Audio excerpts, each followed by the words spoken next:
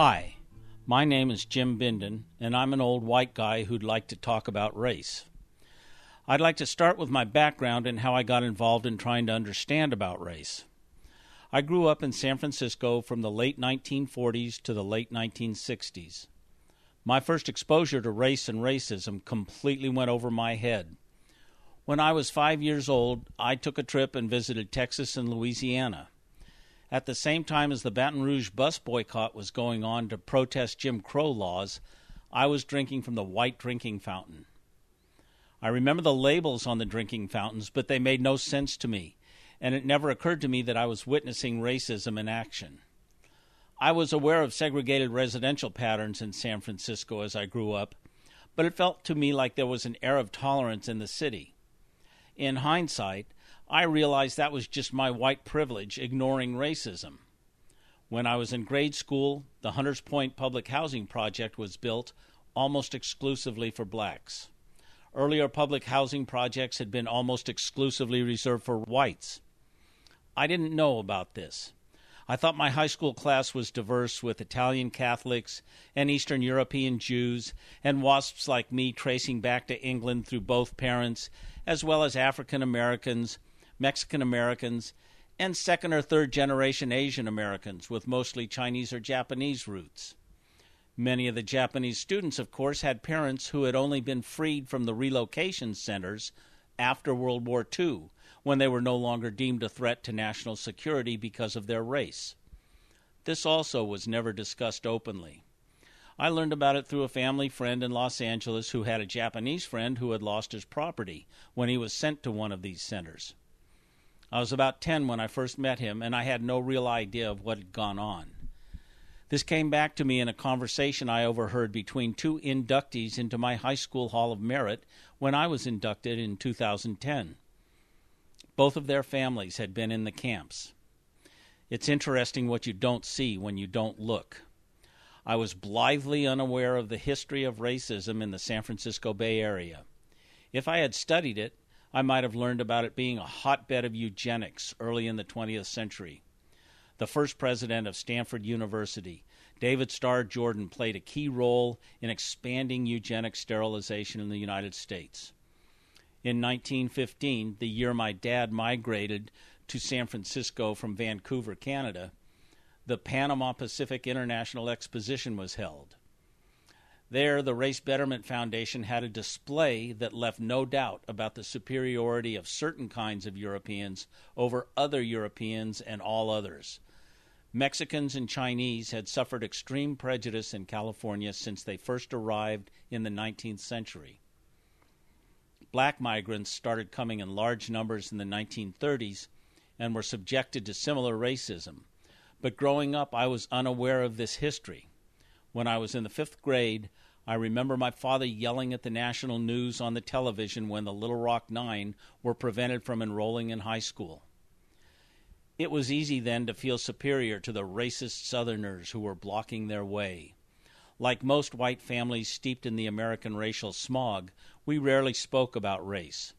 When we did address it, it was mostly to confirm that we weren't racists, and for the most part, I thought that was all that was needed. I graduated from high school and joined the Naval Reserves to avoid being drafted into the Army at the height of the Vietnam War. I attended UC Davis as a freshman following a pre-med curriculum. At the end of my freshman year, I was called to active duty.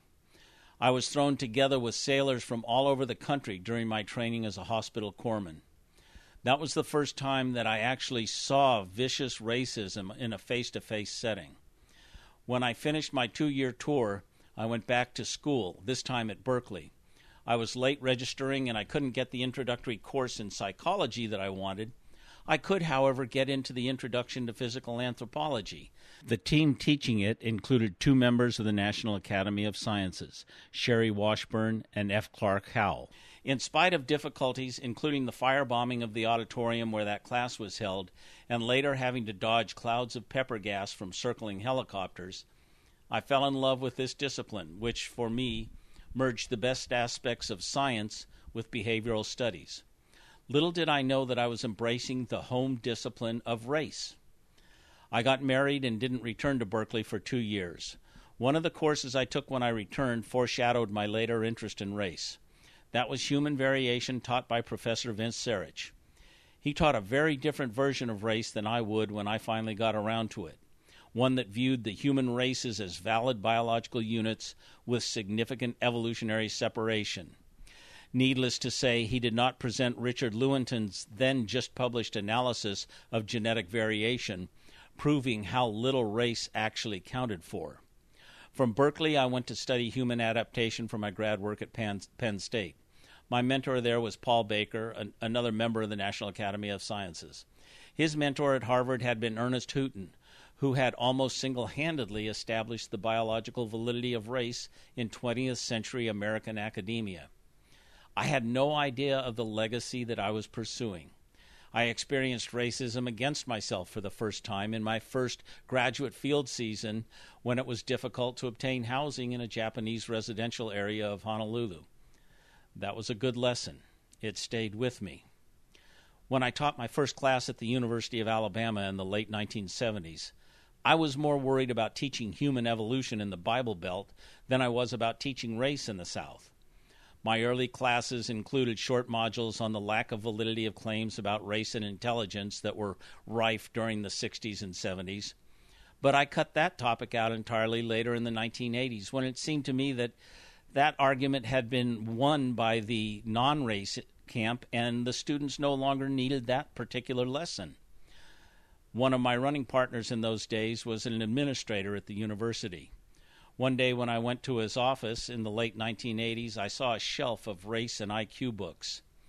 I realized how ignorant this PhD was on the topic of race, and as a result, I started taking more care to cover race in every class, taking a cue for many of my presentations from Stephen Jay Gould's excellent book, The Mismeasure of Man.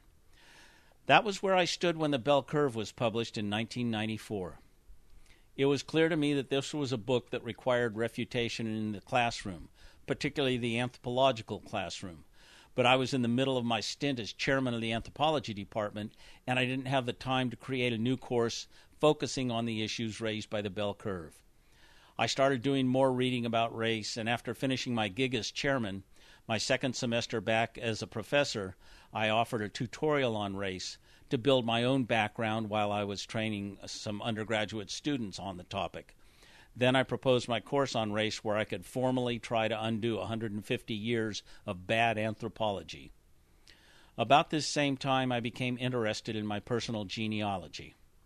I began finding my maternal and paternal family lines. At one point, I exchanged emails with a distant cousin on my mother's side who had done a lot of work at fleshing out that side of the family. When she shared her resources with me, one of the items that she had obtained was an 1815 will executed in Virginia from my mother's great-great-grandfather that included an appraisal of 4 slaves, one Negro woman named Betty, one Negro girl named Millie, one Negro boy named Tom, and one Negro girl named Mariah. The 4 humans were appraised at a value of $920. Reading that document changed my understanding of my privilege in a way I don't think anything else could have. I have since corresponded with another distant relative that comes from a side of my mother's family formed by one of my mother's great-uncles taking one of the female slaves and starting the black wing of my maternal family. At least he had the good grace to take her as his wife. I don't want to think about the African-American relatives I have out there as a result of rape of female slaves, like in the Jefferson line, but on a much smaller scale in good old Virginia. Learning these things about my family history made the race course all the more real and important to me. The second time I taught the course, I picked up a book by Joseph Graves, The Emperor's New Clothes, Biological Theories of Race at the Millennium. That book played an important role in my development of the course. I loved his description of the history of the race concept and the accessible way that he related biological facts about human genetic variation. I already taught a lot about variation in other courses, so what I felt I needed here was to add in the historical information and make human variation understandable to folks without a significant biological background. Over the years, I have become much more familiar with the literature on slavery, Jim Crow, institutional racism, white privilege, patterns of DNA variability, and other race-related topics. The students took to the material, many of them thinking seriously about the idea of race for the first times in their lives. Because of the student response and my own love of the class, I continued to teach the course for 8 years after I retired from the University of Alabama. I still do guest lectures on race for my colleagues, and one of my anthropology colleagues, Dr. Joe Weaver, has taken over the race class now and teaches it on a yearly basis. A former anthropology doctoral student, Dr. Tina Thomas, sat in on the race class, and now she teaches her own variation of it at Juniata. Through the race class, I also became acquainted with a history professor, Dr. Eric Peterson, who teaches about the history of the race concept and who is letting me collaborate with him on a book project about the history of race and science. Because of all my work over the last 20 years, and also because of my lived experience, I think I have things to say about race that may be helpful in putting it into perspective for others. At the very least, if you listen along, you'll learn some fascinating trivia for cocktail party talk. Thank you for bearing with me.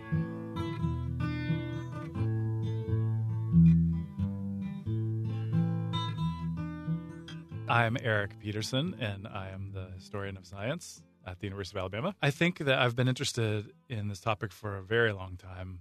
The neighborhood that I grew up in was pretty ethnically diverse, but the school that I went to was very, very not. And I don't think that bothered me at all at first. I mean, I didn't know to think anything of it until it became basketball season.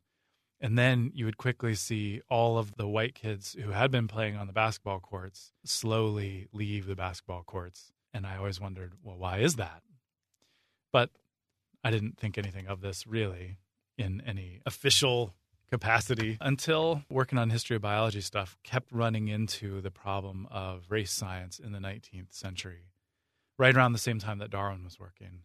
And always wanted to know, how did Darwin himself think about those sorts of things? But then where did this stuff come from? And why did it hang around for such a long time? And when did it stop being a thing?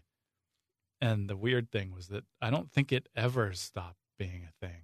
And then that really bothered me too. And so then I wanted to study it in more detail just to find out, again, why does race science hang around? Why is it in public discourse? Why do otherwise rational scientists continue to buy into stuff that it seems to me just common sense would say is a terrible idea and nobody should believe in it? But it keeps being kicked around year out and year. My name is Joe Weaver. I'm an assistant professor of anthropology. Ironically, I have never been taught in a classroom about race, but I now teach in a classroom about race. Whoa. I, even as a graduate student, even as an undergraduate who studied biology, as a graduate student in anthropology, never learned anything about race. So everything I've learned about race has been taught to me by the illustrious Jim Bindon and others. I grew up in Midwestern, in Indiana in the 1980s, and my town was pretty racially non-diverse. It has gotten much more diverse since I grew up there, but it was, I have no memory of having friends of a racial persuasion that differed from mine ever growing up, and very little consciousness of racial diversity, even though it might have existed. Since that time, I've looked back and thought, what really would have been the racial makeup of my school? Did I really think there were no black people or Hispanic people, or was I just not talking to them? I mean, I think it's a bit of both. In any case, I didn't really start thinking critically about these issues until I went to college. And I went to a elite, mostly white liberal arts college in the Northeast where everyone is supposed to be super accepting. And there was, in the house that I lived in, there was this vandalism that occurred multiple times. It was very racist. Wow. And I started thinking, what in the heck is going on here? Like, these are the non-racist people. What is happening? And shortly after that, I started working in India. Those two things were unrelated. And after that, I started working in Brazil, where, as you said, there are very different ideas about sort of what constitutes race or important human difference. Anyway, I went to graduate school in anthropology. I studied cultural anthropology because I was so fascinated by what I had seen traveling in India. I went to India before I became an anthropologist. And I studied health because as an undergraduate, I'd been a biology major, and I thought I wanted to go to medical school. And then I took physics, and it was all over. Wow. Well, Actually, that's not true. Physics made you hate. No, I did great in physics. Oh, it was good it at was the physics. biochem that really killed me. Oh, biochem. So, I've always been really interested in working with people and talking with people about what matters to them. And so I kind of went the studying medicine instead of doing medicine route. I really only started teaching about race when I came to the University of Alabama. One of the first course I taught here was an intro to cultural anthropology. And there was not, if I remember correctly, a section explicitly devoted to race. But I thought, wow, I'm teaching at the University of Alabama. The schoolhouse door is on this campus. Exactly. Many of the students I teach don't even know it's here. And so I kind of, as a snowball effect, without intending to, got more and more involved in the idea that my students coming out of this intro cultural anthropology class needed to have at least some grasp of race and its history on this campus. This was also around the time that here at the university there was the sorority segregation scandal. There was the big article in The Atlantic that came out about the resegregation of public schools in America, focusing on Tuscaloosa. And so moving here made me feel like it was time to wise up and to, sort of do a little more than wish things were better. So I started learning. And I still feel like by far the biggest rookie of this group because I've been doing this the least amount of time and I have no bona fide background whatsoever except wanting to know and having had some background in science. What do you think we mean when we talk about race science? That science has been marshaled over and over again, as you've shown in your work, to make arguments about fundamental differences between people of different racial groups, right? And that, sure, things like the shape of your nose are related to your genes, but it turns out those don't intend to be linked to any other of the attributes that we assume are part of race science. So things like intelligence or athletic ability or, I don't know, civic feeling or whatever it might be that people associate as characteristics that are more like one race or more like another race. We can't find biological traces of those, right? Yeah, no, that sounds really good. I think maybe some of this comes out of the desire to classify everything, to classify all human traits, to find differences between people, and then to say those differences themselves absolutely have to be able to be classified in one way or another. And then once we've classified them, then we begin to look for, well, what makes those differences? And it seems like, traditionally anyway, we either say it's decisions that humans have made, which seems ridiculous when it comes to your skin color or your hair color or whatever, or it's, genes or some other biological component, or maybe it's culture, whatever culture is. But in each of those three explanations, it seems that what we've tended to do is scientists have tended to draw on personal experience and the ways that they already saw the world, rather than the way that we usually think of science going, which is through testing. But when it comes to human diversity, I don't even, how do you run a test on what causes hair to be curly or straight? How do you do that? You talked already a little bit about what attracted you to study the history of race. Maybe you could talk a little bit about the work that you've done, like the book that you had come out recently, so that people know kind of what your scholarly authority. Most of the stuff that I work on is history of biology and anthropology, both sciences that have long histories on the one hand, but on the other hand, unlike something like physics or chemistry, we're very late in being called sciences with any regularity. And because of that, I think that you have this really interesting moment in the 18th century into the 19th century where people are beginning to say, hey, what we're doing is science, just like the physicists and the astronomers and all the other stuff that we feel more comfortable calling science. But we're working with animals and then increasingly noticing differences in people and trying to explain those, but not using the techniques necessarily developed in chemistry or physics, and yet wanting to have the authority, I guess, of science.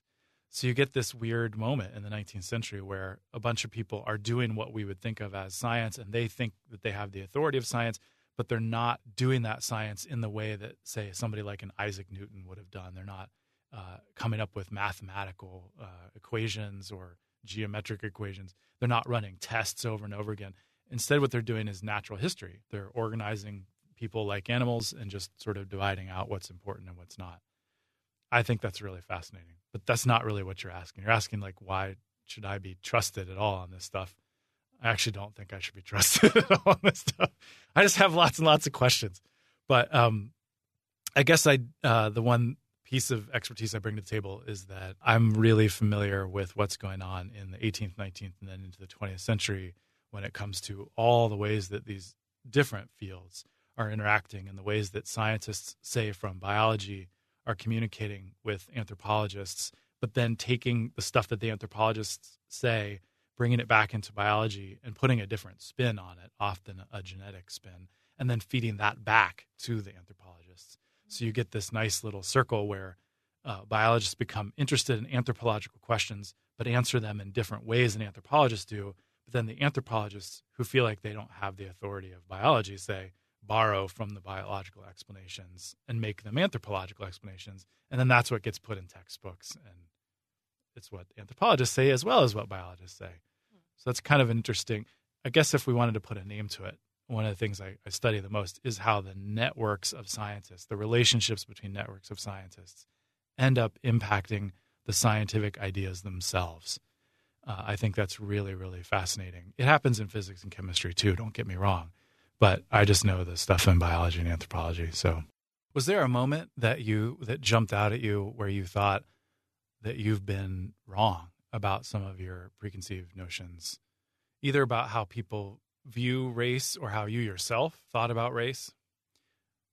Did you have an epiphany, I guess, is the question. Well, having children made me realize that I didn't want my kids to grow up in social circles where they only knew people who looked like them, which was what had happened with me. So I had a lot of ideological beef with racism, but my life as I lived it felt kind of racist. I didn't have any friends who weren't white, growing up as a kid. And I thought to myself, well, I'm moving to a town that is Tuscaloosa that's more racially diverse than any town I've ever lived in. And now is the time to put some legs with these ideologies. And so having children made me think more about sort of my own unstated and unintended biases around sort of like my social interactions and my social circles. So that was an important one. What else? Well, the first semester I taught that cultural anthropology course, I gave a tour, or I didn't give a tour. I asked one of the faculty members on campus who gives fantastic African-American heritage. This tour was more about sort of like, what does that monument mean? What is the schoolhouse door?